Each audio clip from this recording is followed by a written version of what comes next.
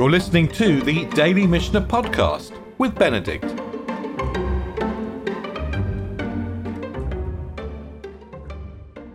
So we're in Muktzah, and we're in the 21st chapter of Shabbat.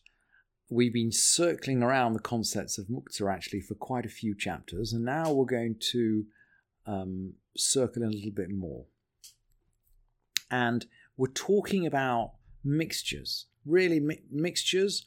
So something which is Muktzah, which has no purpose on Shabbat, so we can't move it, which is all kind of tied up or mixed in with something else. So we were in these boundary cases again. So we'll be dealing with mixtures of substances or objects together, or one object on top of another object. These are all situations where the halacha isn't quite clear cut, and actually where the sages are going to go out of their way to a certain extent to allow us to move these objects with, at least with some restrictions. So we're going to begin at the beginning of the 21st chapter. Notel Adam et bito veha'even biyado. A person can pick up his son while he has a stone in his hand. So the stone is muktzah. It's not a kli. It's got no purpose on Shabbat. Very interesting, by the way, that there are some places in Jerusalem where if you drive through on Shabbat, they will throw stones at you. And you might ask, well, how can they do that? Because the stone is muktzah on Shabbat. The answer, I think, is they have to designate them before Shabbat for throwing. And so you do hear stories about houses with little piles of stones outside them as Shabbat comes in, which are designated for throwing. But in general, if you don't designate a stone for throwing, then you can't move it on Shabbat. So what do you do if you have to pick up your son and your son has got a stone in his hand? Because clearly the son is not muktzah, he's a human being, you can handle him on Shabbat. So, notel adam et bno veha'even biyado, you do pick up your son while he has a stone in his hand. And then, even extending that analogy, chalkala veha'even b'tocha, and a kalkala is a basket. And a basket with a stone in it. In other words, if there's some other stuff in the basket that we need, and we can't easily just tip it out and get the stone out, we can pick up the basket with the stone on Shabbat, even though the stone itself is muktzah. It doesn't make the rest of the object muktzah. My wife actually will put light candles on a tray on Shabbat and then put an orange on the tray. So the tray is being used not just to carry the candlesticks, but to carry the orange. And then she can move the tray after the candles stop burning. And along the same lines, umataltalin truma tamea im haTorah. And if we have to move truma, which is impure, so a priest can't eat it, with that which is pure, we can do that. Ve'im hacholin, and with non-sacred produce. So we got mixtures of food here. And Rabbi Yehuda says, Af, ma'alinet ha'meduma b'echad u'me'ah. Rabbi Yehuda is talking about a situation where you've got a mixture of truma and chulin. And we learned in the Masachet of Trumot that this mixture is called meduma. It's mixed up. And it has the status of truma, unless the truma is outweighed by a factor of 100 to 1. And if that is the case, say you put a little bit of truma into a barrel that's got, 105 measures of grain in it, then the truma is, there's not enough truma to invalidate the whole of the, let's say, the silo, the whole of the barrel. But we still have to take something out. So we take a quantity of truma, we take a quantity of corn out of the silo, equivalent to what came in, and we say, oh yeah, okay, this is truma. And there is a halachic opinion that somehow in the halachic world, what you've taken out is exactly the truma that you did put in. And this is what Rabbi Yehuda's view is, that if truma falls into a silo on Shabbat, you can take it out, because you're not separating truma on Shabbat, you're just taking out the truma that fell in. And you won't be surprised to hear that the halacha actually does not go by Rabbi Yehuda, because it is a bit too close to separating truma on Shabbat which we know we can't do. What about if the stone is on top of something that we need? So we dealt with the stone in the basket. What if it's on top of a cask? I'm using the Sefaria translation here, and Sefaria translates chavit as cask, and that's pretty fine. We could say barrel.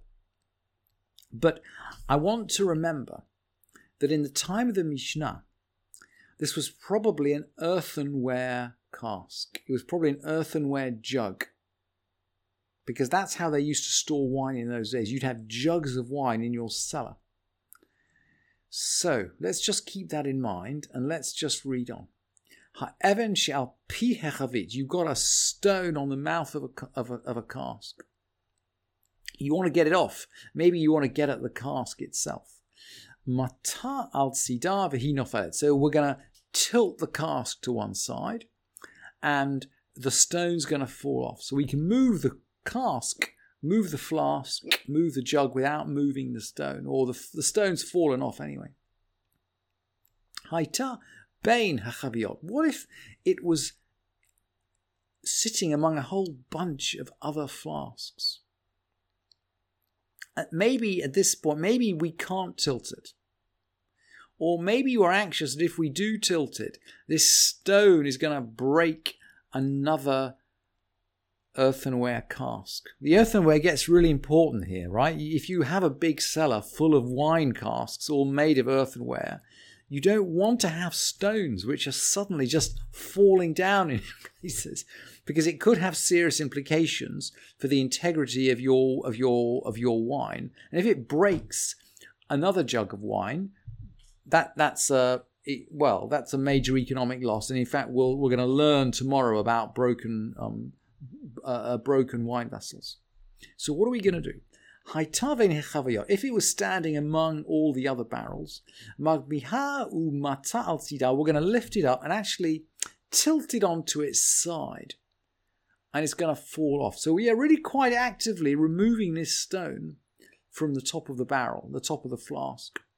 And along the same lines, ma'ot shial hakar, if we have money lying on a cushion, noer et hakar v'hen nofel, we're going to shake the cushion and it's going to fall off.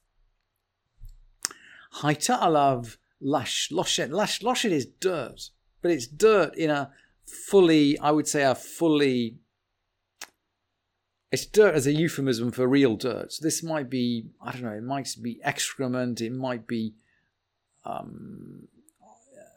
it's disgusting stuff. For some reason, you've got something really horrible on this cushion and you want to get it off. It's, by the way, the Hebrew shilshul for diarrhea is the same root as this word loshet. For dirt. Haita alav lash loshet. There was dirt on it. Mukancha bismartut. We're going to wipe it with a smartut, with a rag. Haita shel, or if it was, because we're not going to wash it. We're not going to wash it on Shabbat, because that really is laundering, right? But we're going to wipe it with a rag. Haita shel, or what if it was a leather cushion? Not nin aleha maim ad shetichle.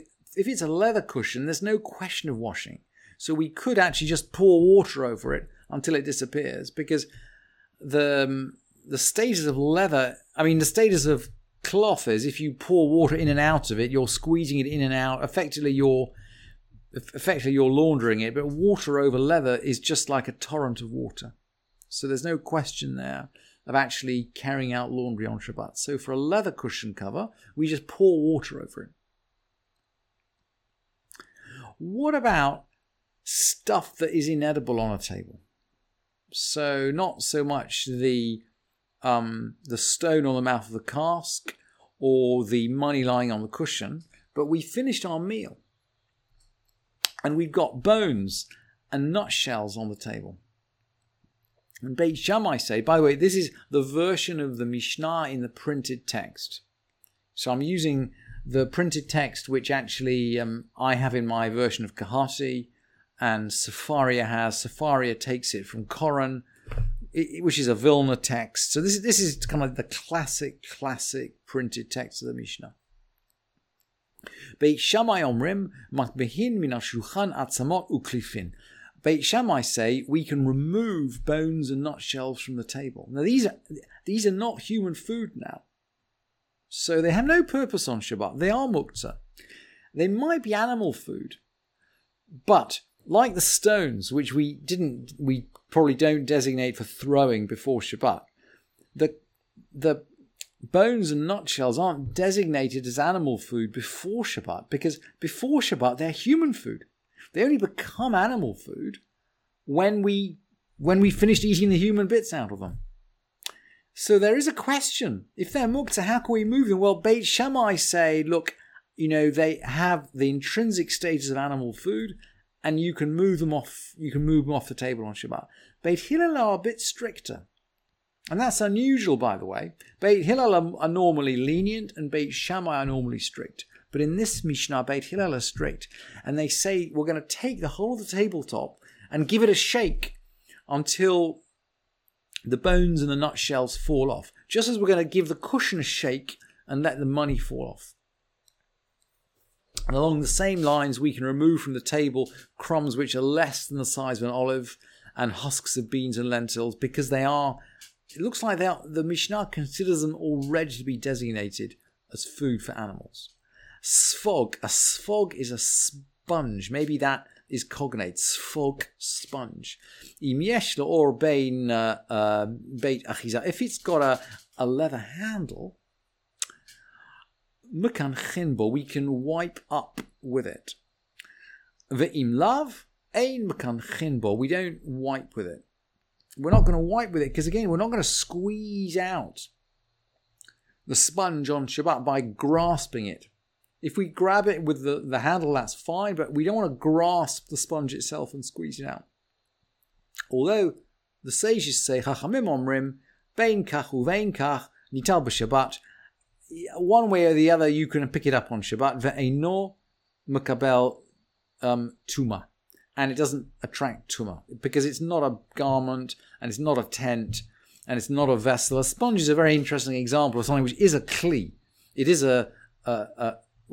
falls in the definition of kli. It's a piece of gear, a piece of equipment, but it's not of the kind of equipment that can accept tuma. It's a bit like a book, actually.